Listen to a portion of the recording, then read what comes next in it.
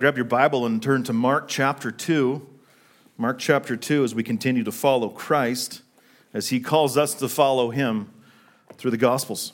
So Mark chapter 2, we're going to be looking at verses 13 to 17 this morning. But let me begin by asking you this while you're turning there. Are there certain types of people in this world, certain types of groups maybe even, people that you would rather not come in contact with? People that you would rather not be around. So when you turn on the TV or you look at your phone and you see the news of the day and you hear of another stabbing on the C train, or you hear of another gang shooting in the Northeast, or you hear of another overdose in the streets, another mass shooting in California this past week, another terror attack somewhere in the world. How does your heart respond to those news stories? How does your heart respond to those people in those news stories? Specifically, those who are committing the crimes. Just think about it. These addicts, street people, thieves, criminals, murderers, even terrorists. Does your heart boil up in anger towards those people? Love the story of John Kelly we just watched. He was a thug. He was a delinquent. He was a drug dealer. He was a thief. He was a criminal. And he was charged with being involved in a murder because they were trying to rob a drug dealer, and his friend shot him and he died. And he was put in prison. Sentence was 6 to 20 years. He was just another typical thug on the streets in Philadelphia, one of the hopeless many, as we would often think. But God's abundant mercy and grace meets him at his lowest point in confinement, in solitary confinement in prison, and completely transforms his life. The power of the gospel, the power of God's word. We're going to see that here today. So just think about your heart and how you think about those people that you would not rather be around, those people that you think maybe aren't even worth your time, people that are just too far gone, that they can't even receive the gospel. Mark chapter 2, verses 13 to 17. He went out again beside the sea, that's Jesus, and all the crowd was coming to him, and he was teaching them. And as he passed by, he saw Levi, the son of Alphaeus, sitting at the tax booth. And he said to him, "Follow me." And he rose and followed him. And as he reclined at table in his house, many tax collectors and sinners were reclining with Jesus and his disciples. For there were many who followed him. And the scribes of the Pharisees, when they saw that he was eating with sinners and tax collectors, said to his disciples, "Why does he eat with tax collectors and sinners?"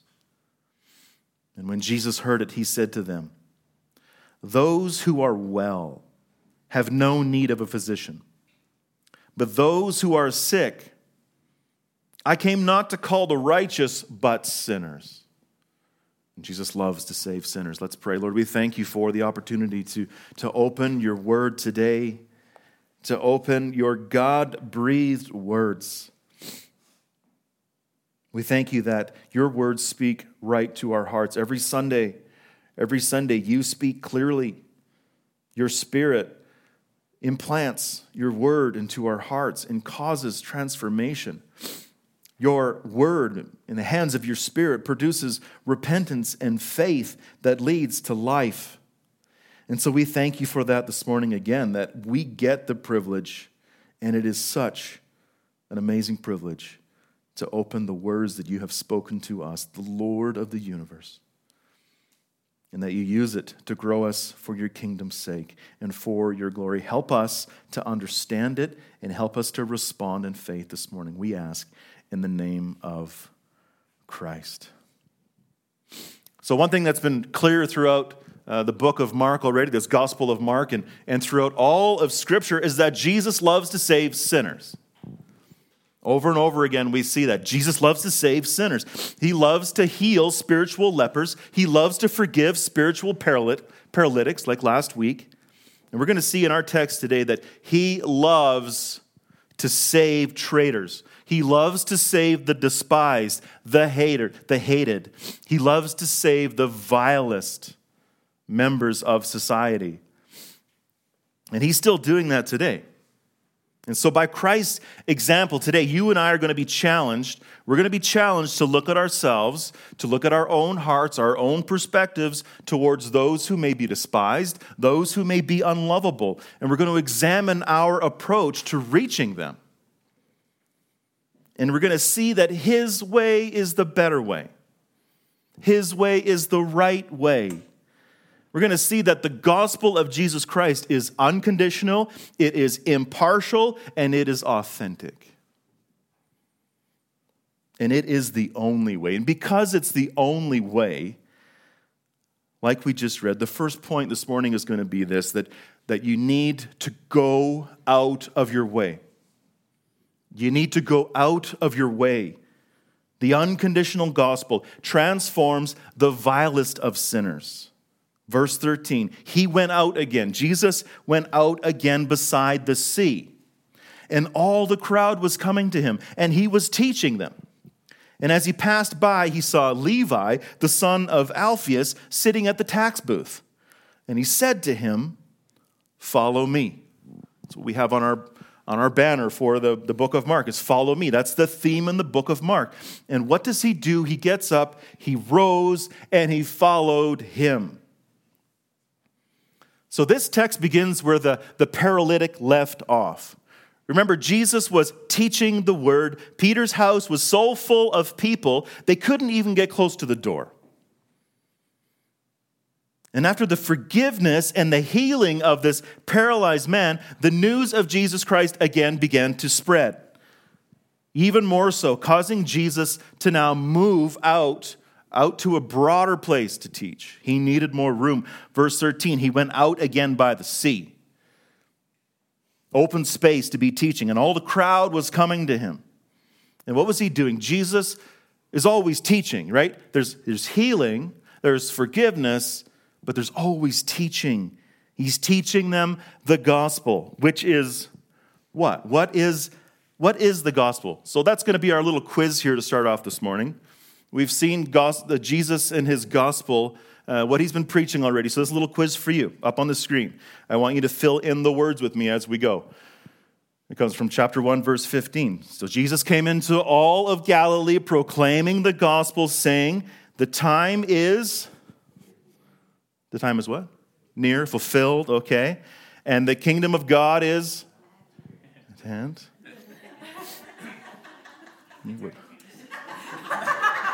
I'll thank our guys in the back for that one. So they're helping you along. But this is the key, guys. This is the key of the gospel. What is it? Repent and believe in the gospel.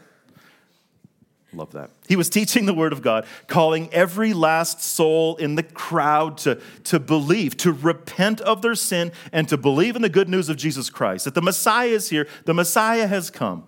And then we see here abruptly in verse 14, we see Jesus now going back to the town of Capernaum. And it says that he passed by somebody. It says, as he passed by, he saw Levi, the son of Alphaeus, sitting at a tax booth. And he said to him, "Follow me." So now in straight reading of this, 2,000 years later today, we really don't get the force of what's going on here. We really don't get even this irony that's going on here.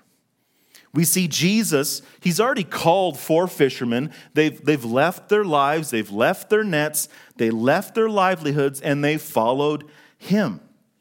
And so as we look at this, Jesus coming to a tax collector, we just think that Jesus is adding to his numbers. He's just adding somebody else, right?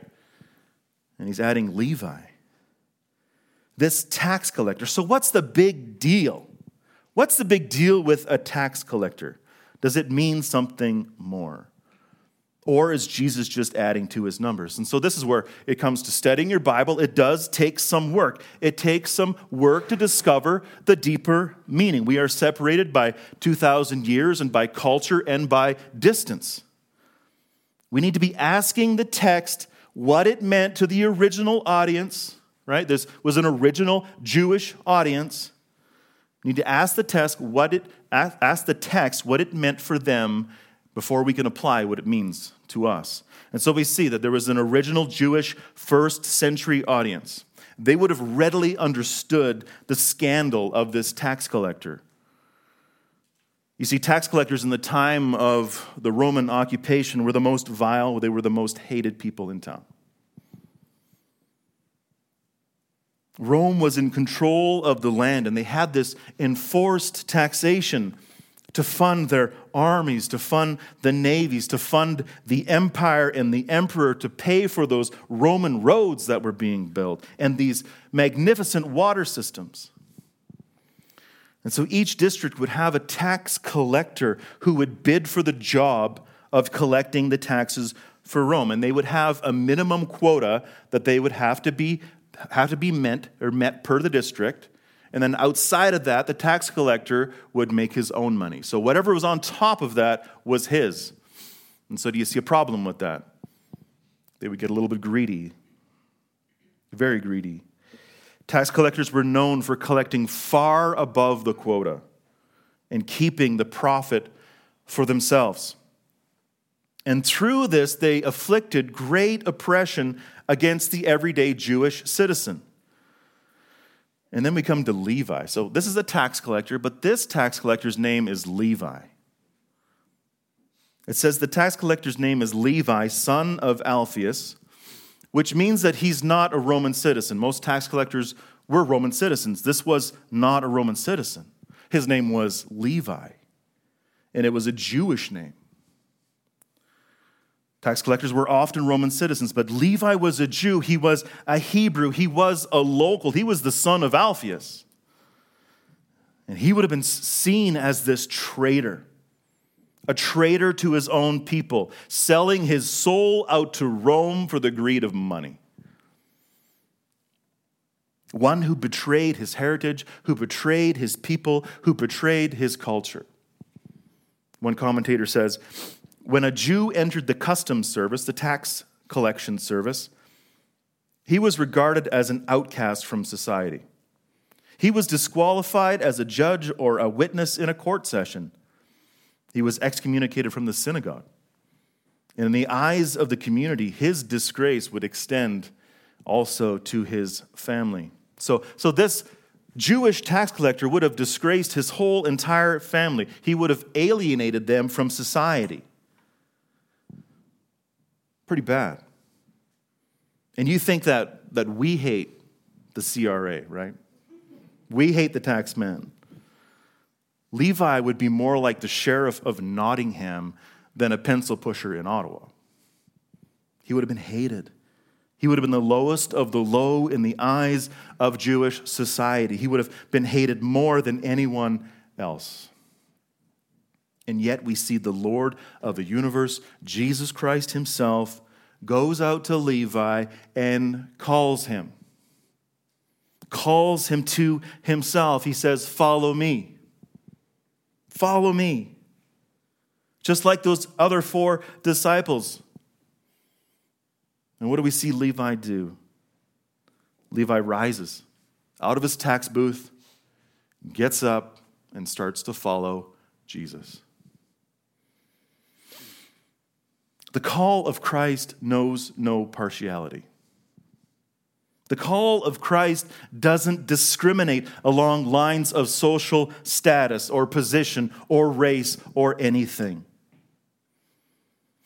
In fact, if anything, what we see over and over in Scripture is that Jesus calls the lowly. He calls the base. He calls those whose sin is so evident, whose brokenness is worn on their sleeves, those who are sick and tired of themselves, sick and tired of their sin, those who are ready to repent. They see their own brokenness. They're not those that are just hiding it. It is evident. And so Psalm 51 helps us here. Psalm 51:17. The sacrifices of God are a broken spirit, a broken and contrite heart. O God, you will not despise. That's the kind of people that God is looking for. Those who understand their own brokenness, those who understand their own depravity, those who know that they are spiritually bankrupt. This tax collector, this hated man, Levi, he has obviously heard about Jesus already. This isn't the first time he would have met him. He would have heard this message going out through all of Galilee already. He would have known what Jesus is about. And so it comes time for Jesus to call him to himself. And he rises out of his tax booth. He rises out of his sin. And he is born again by the good news of the Savior. And he walks away from his sinful state.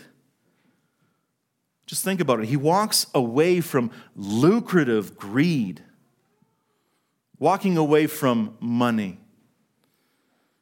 This is a picture of true repentance, walking away from the desires of the flesh. And what we see here is that this isn't just a verbal assent to who Christ is. He doesn't just follow him for a time. This is evidence of real, true transformation. This once hated tax collector has been forever changed. And he follows Jesus all the rest of his days. How do we know this? Because Levi is Matthew. That's his Greek name. He's Matthew the disciple, Matthew the apostle, the writer of the Gospel of Matthew. He has been forever changed. Friends, this is the power of the gospel.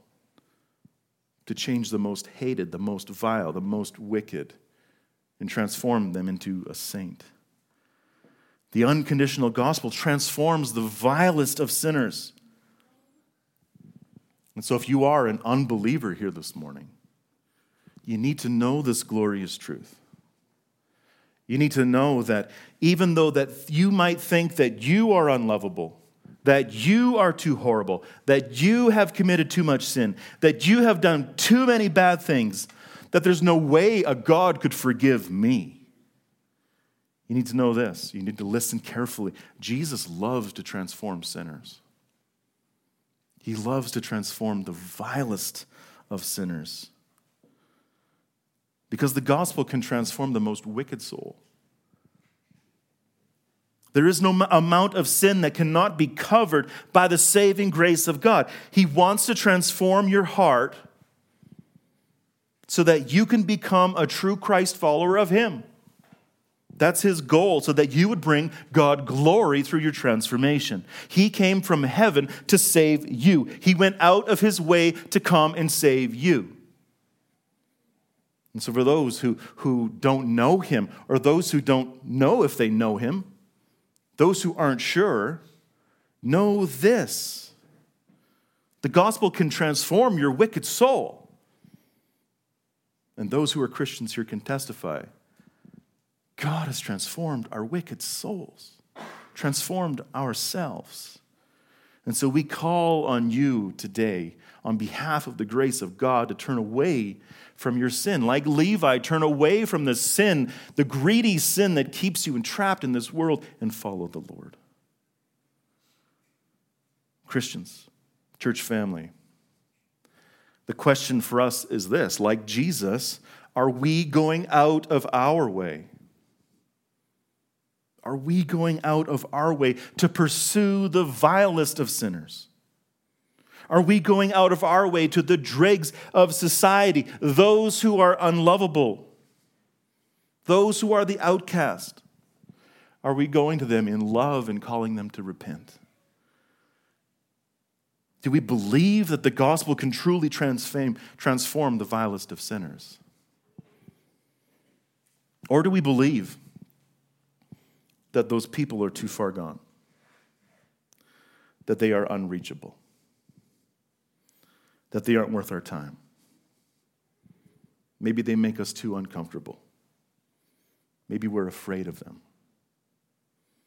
Friends, that video we just watched shows us the power of the gospel to save. What we just read shows us the power of the gospel to transform. That young man, John Kelly, he was in prison because of his own sinful greed, and it led to murder. And he was incarcerated, and he was outcast. But the grace of God found him. The power of the gospel has now fully transformed him. He is now a godly man. He is so different than what he was. I've met him personally as part of my training. One of the kindest, most gentlest, godly souls that I met in Chicago. What's beautiful now is he's one of our pastors within our fellowship.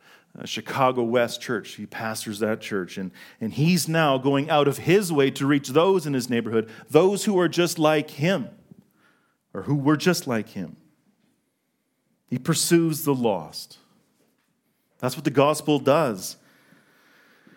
And so, friends, we need to go out of our way. The unconditional gospel transforms the vilest of sinners. Believe it. If you truly believe it, you would go out of your way. And as Levi rises from his tax booth, he follows his Savior. He is so overjoyed at his salvation.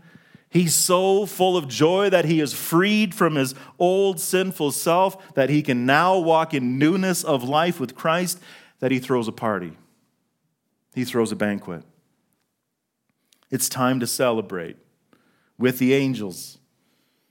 It's time to celebrate actually with his old friends, and he wants to share the good news of his transformation with them. Verse 15, as he reclined at table in his house, many tax collectors and sinners were reclining with Jesus and his disciples.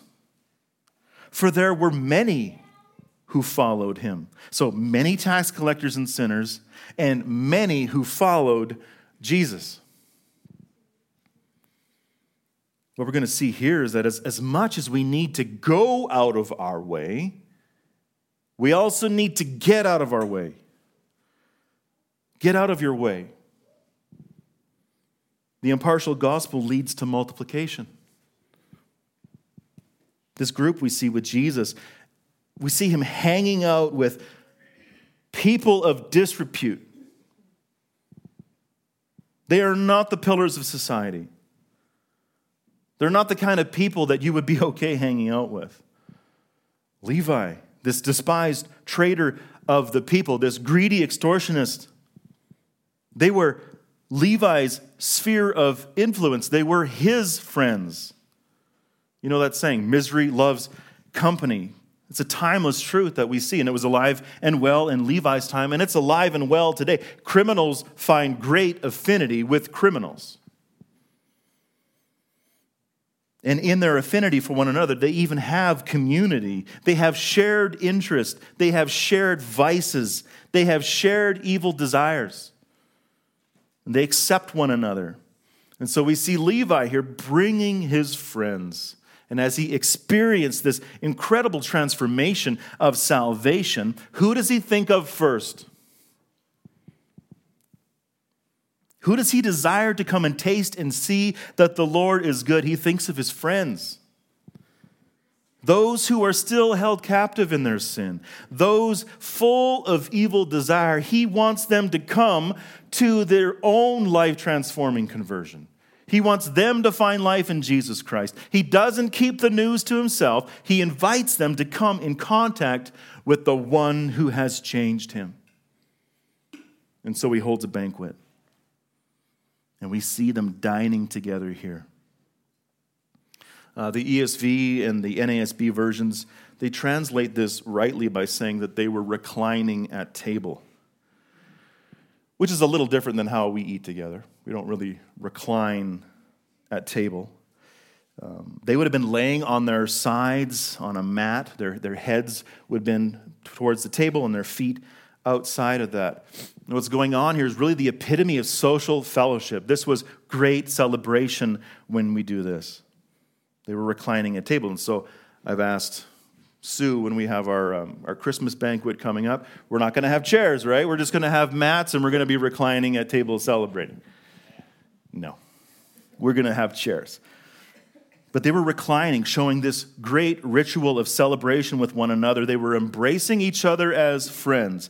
And so we see Jesus, the Lord of the universe, reclining, having close, intimate fellowship with the dregs of society. Tax collectors and sinners. Well, the term sinners was used by the Pharisees and the scribes to label a certain group of people who would not conform to their religious system. These kind of people, they loved their sin too much, and they would walk away from the whole Jewish religious system. And so they were labeled sinners. They would have been thieves, they would have been thugs, they would have been prostitutes, they would have been drunkards. They would have been people that we would equate today with your common criminal, a meth addict, or a drug dealer, or even a prostitute, or a stripper, or a social deviant. Basically, anyone who trades their normal societal responsibility for the lure of sinful temptation, and they live in it. They give themselves completely over to it.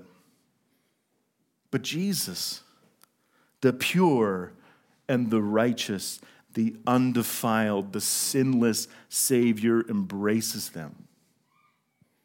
Embraces them as worthy of hearing his message. You see them reclining at table. There would have been lots of time for conversation. Jesus would have been teaching them the good news. He would have been sharing the gospel with them. That they no longer have to submit to the captivity of sin, but that they could walk away from that and they could be freed from that. Sometimes in your sin, you feel that you are entrapped forever. Jesus' truth is that is not true. Through him, you can have freedom. You can be free indeed. And so we see him spending time with them, showing mercy to them, embracing them, sharing a table of celebration with them. And then it says there were many who followed him. So many sinners and tax collectors, and many who followed Jesus. This is multiplication, disciple making. We see the testimony of Levi's transformation leads others to receive salvation as well. And we got to remember here, Jesus' disciples are watching this, right? The four, they're watching this. Remember, as they watch, we're learning what it means to be a disciple. We're watching the Savior, so they're watching Jesus. They're learning what it means to love the world. They're learning that the gospel is impartial, that the gospel is for all, that the testimony of transformation in one person can multiply to many. Because that's what the gospel does. This is how it spreads. The message of salvation is married with unconditional love, and people's lives are transformed. Unconditional love. It's a powerful tool in the hands of God. We need to embrace that. So as we look at ourselves, maybe the biggest obstacle in our own mission, in our own witness, is ourselves. Maybe we have a lack of love for the unlovable. Maybe we are the biggest enemies to the gospel because we're selfish with our gospel. It's good enough for us, but it's not good enough for them. We don't share it. And second, we don't selflessly give ourselves away to the unlovely. And so we need to get out of our way. We need to get out of our way. Because the impartial gospel will lead to lives being changed. It will lead to multiplication. There was a book written back in 2012. It's entitled The Secret Thoughts of an Unlikely Convert. Written by a lady named Rosaria Butterfield. And it's an amazing testimony how God has saved her through the truth of his word combined with selfless love and friendship.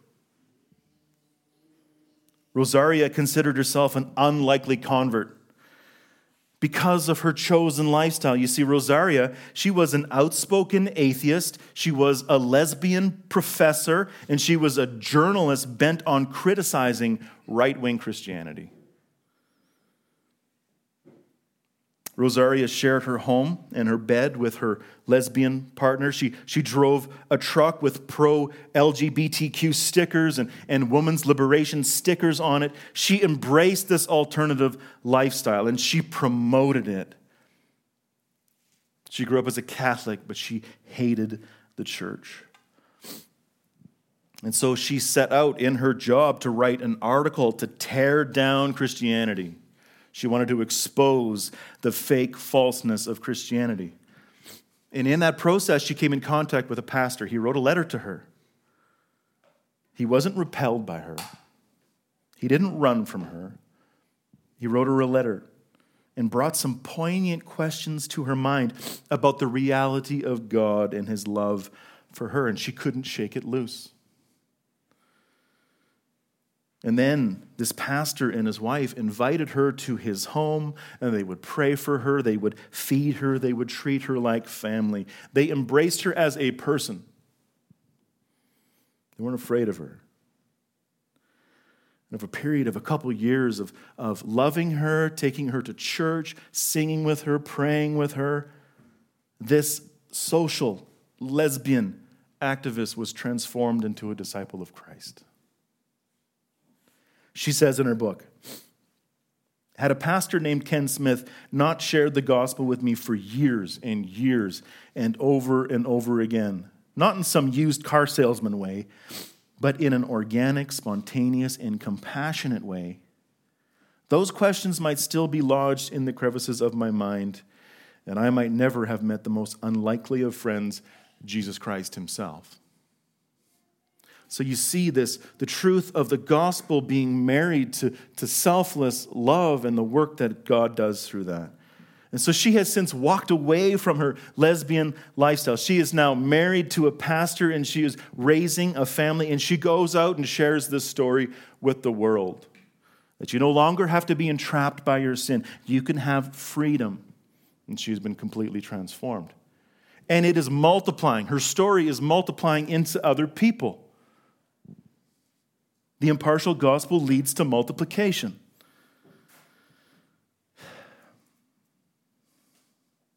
So we see here Christ not only sharing his message, but sharing his life. And so you and I need to look at that and say to ourselves, we need to get out of our own way. We need to welcome his grace to open our hearts to love those who we wouldn't normally run to. Those who actually repel us. Like Levi, the wicked souls can be transformed by God in order to be used by him to change more and more people. That's the way God does it, to save the outcast and multiply his mission. And so let me ask you, are you standing in the way of this? Are you too afraid to love the worst of sinners? Are we too apathetic? Are we too busy? Do we not get out of our way? Are we afraid? So friends, I am concerned that we, and I include myself in this, that I am afraid that I don't engage the lost around us enough. Because why? Because I don't love them enough. In fact, I believe that some of us even despise those people. Even though we don't say it on the outside, in our hearts, we look at them and we wonder what they're doing and we think they're too far gone. And our repulsion overrules our sympathy, and we are blinded by their unattractiveness, and we lose sight of the greatest need that they have. And we come to our own preconceived ideas and our own judgments of their condition, that they are unreachable, or that it's somebody else's job. It's not my job. Have we removed the welcome mats from our lives and put up stop signs in place? I think in many ways we have. So let's ask ourselves, when's the last time that we have invited an unbeliever into our life? When's the last time we had somebody that is unlovable in our homes to serve them and to love them with gospel motivation? When's the last time that we reached outside of our comfort zone to someone who doesn't look like us, who doesn't sound like us? Take a check of your guest list over the last 2 years in your home. Has there been people in your home that you wouldn't normally invite into your home? Would your guest list primarily include Christians? Yes, we need to gather, and we love to do that. But we need to be reaching out, bringing the lost into our lives, the unbelieving into our homes, the unlovable, the unlikely. What about the atheist? What about that foul-mouthed coworker? What about the homosexual woman or man or transgender person you see on the train? What about that street person?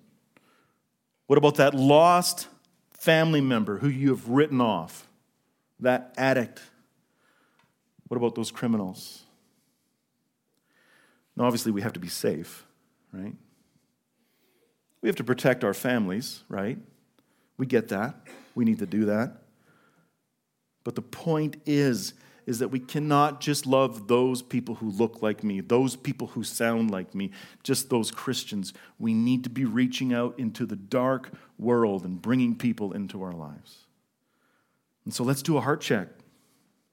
Let's do a heart check about that. Let's repent of our apathy, repent of our fear, and truly trust that the gospel can transform through the message and through our love. So just this past week in small groups, we had a question, right? We had a challenge to one another. Who are 3 people in your life that need to hear the gospel? 3 people in your sphere of influence who need to hear the gospel. And they need to hear it through you. We continue that challenge. Now, out of those 3 people, is there somebody that you just don't want to talk to? You would rather not be around them. Repent of that. Turn from that. Ask God to open the grace into your heart so that you can love that person. And challenge yourself and challenge each other to be going, to be making disciples. It's not about growing a church. It's about growing the kingdom of God. So that's our challenge again this week. Let's not just nod our heads in agreement, right? Let's take action with our feet. Like I said last week, faith is proven by the moving of feet. Real gospel action is motivated by this testimony of Jesus and Levi here today. That we need to be vulnerable, we need to open our lives, and we need to do this for the glory of God. Remember what our primary occupation is. It's not your job, right? Your job is not your primary occupation. In fact, your primary occupation is actually not your family. It's not your home. It's not even your marriage. Your primary occupation in this life is to be a fisher of men, right? That's to the glory of God. That is our mission. And as we look at our lives, we've got to see, where is the mission? Is my faith being proven by my feet? So if you're a Christian, we have a saying here at Redemption. We want to live to see the lost redeemed, the redeemed matured, and the matured multiplied for the glory of God. And so we see that here in the example of Jesus and Levi, that you and I need to go out of our way. And then we see in this last point here that we also need to abandon our way. So go out of your way, get out of your way, and abandon your way. The authentic gospel confronts self-righteousness. Verse 16, and the scribes of the Pharisees, when they saw that he, Jesus, was eating with sinners and tax collectors, said to his disciples, why does he eat with tax collectors and sinners? And when Jesus heard it, he said to them, those who are well have no need of a physician, but those who are sick. I came not to call the righteous, but sinners. As we all know from the rest of Christ's earthly life, the scribes and the Pharisees would have their ears to the ground. They would be watching every move that he would make. They were sniffing him out. And last week we've seen that Jesus himself, in forgiving the paralytic, claimed to be God, the only one who has forgiven her, has the authority to forgive sins on earth. And now these Pharisees and these scribes, they see this man who claims to be God, and now he's cohorting with sinners and tax collectors. What's going on here? Remember, the scribes and the Pharisees, they were experts in the Mosaic law. But they also added hundreds of their own laws. Hundreds of laws that they piled up upon their people, upon society, to ensure that they would be truly righteous. But when you look at their laws, it was just ways to get around the true law. And what's really happening is that these laws are now being imposed on Jesus Christ, these man-made laws, these rules that were created, and that Jesus was somehow breaking God's standard. They were adding all these restrictions, but they were missing the real reason for the law of God. The law is meant to point to your spiritual bankruptcy. God's word is meant to be a mirror, to show us who he is and show us who we aren't. They were missing the point. They considered themselves to be the holy ones. They were looking down their noses on the rest of the world. They're the ones that Jesus would later call whitewashed tombs. Clean on the outside, dirty and dead on the inside. And so these scribes and these Pharisees, they heard of Jesus reclining at table with these sinners and these tax collectors. They considered this to be unclean. This was prohibited. You would never see a rabbi do this. This is something that they would never do. And so they began to question. Their questions were meant to trap. Their questions were meant to discredit who Jesus claimed to be. And they asked his disciples, why does he eat with tax collectors and sinners? But Jesus doesn't even let his disciples answer. He doesn't give in to their condemnation, but rather he turns the tables on them. And he reveals the evil intent in their hearts. Verse 17, when Jesus heard it, he said to them, those who are well have no need of a physician, but those who are sick. I came not to call the righteous, but sinners. This was a spiritual throat punch to the Pharisees and the scribes. These guys that were supposed to be the guardians of the scriptures, these men who were supposed to minister God's merciful and gracious word, Jesus exposes their hate, exposes their darkness, exposes their hypocrisy and their self-righteousness. That they miss the whole point of what it means to be a child of God. He exposes that they don't understand the message of the Bible. They don't understand that it's all of grace. That they believe somehow in their own efforts in law-keeping, they can be righteous. That is an anti-gospel. That is not the truth. And so we see that he uses an analogy here, a medical analogy, to drive his point home. He says, those who are well have no need of a physician, but those who are sick. People who are healthy don't go to the emergency room. People who don't see any sign of sickness, they don't go and see their doctor. What he's calling out here is their self-righteousness. Somehow they think that they are healthy. They think that they are spiritually alive in their own strength. They think that they are holy because of some external obedience. They think that they are holier than thou. That they are more worthy of salvation than those tax collectors and those sinners, those outcasts.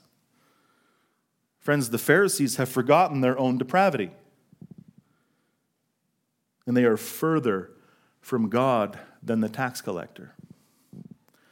They are further from God than the criminal. They are further from God than the prostitute and the murderer and those who readily see their sin. Those whose sin sickness is right before their eyes. And he says to them, I came not to call the righteous, but sinners. You think that you are righteous. I've come to call sinners. Jesus loves to save sinners. He's calling the Pharisees to abandon their way. Abandon the way of self-righteousness. Abandon this false belief that you can earn God's favor by your outward behavior. We can't. We cannot earn God's grace. That's the whole reason it's grace. It's something that cannot be earned. And so by example of the Pharisees and Christ's response to them, he's calling you and I to abandon our way. We may tend to fall in this Pharisaical trap as well. That somehow it's by my own efforts, it's by my own deeds, it's by my own conceived goodness that I can earn God's grace.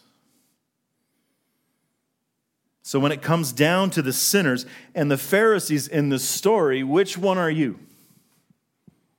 Which one are you? Are you the vilest of criminals? Or are you spiritually healthy in your own efforts? Are you like the Pharisees who look down your nose at the world around you?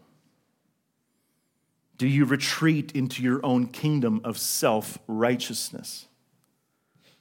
Do you have sympathy towards those who are like who you once were? Do you look at yourself in the mirror and remember that you were lost, you were wicked, you were in need of saving grace? Have you forgotten that you were once a hater of God, that you once lived in the passions of your flesh, that your heart was once a stone that couldn't change itself? God had to take that stone out and replace it with a heart of flesh so that you could believe. Do you forget that gracious intervention? Have you forgotten your own unrighteous worthiness of eternal punishment? I love 1 Corinthians 6, 9 to 11. Or do you not know that the unrighteous will not inherit the kingdom of God? Do not be deceived. Neither the sexually immoral, nor idolaters, nor adulterers, nor men who practice homosexuality, nor thieves, nor the greedy, nor drunkards, nor revilers, nor swindlers will inherit the kingdom of God. But verse 11 says, and such were some of you. Such were some of you. Such were some of me. That's who we were, but we've been transformed. It says the unrighteous will not inherit the kingdom. That's right. The righteous will. But it's not a righteousness of our own. You were washed. You were sanctified. You were justified in the name of the Lord Jesus Christ and by the Spirit of our God. Have we forgotten this? Have we forgotten this grace? That it is grace alone. That you were the most reviled. You were the most wicked. And like Paul would even say, he was the chiefest of sinners. We need to remember who we were and now also think about who we are. Let that overwhelming love of God move you. Run to Christ's righteousness. Abandon your own way. Jesus loves to save sinners, but he rejects self-righteousness. He loves saving you from yourself. And so motivated by grace, informed by his word, empowered by his Spirit, join him on his mission. Join him on this mission of love for the vilest of sinners, of which we all once were. So we need to get out of our way. We need to go out of our way. We need to abandon our way. This is the unconditional. This is the impartial. This is the authentic gospel. Let's pray.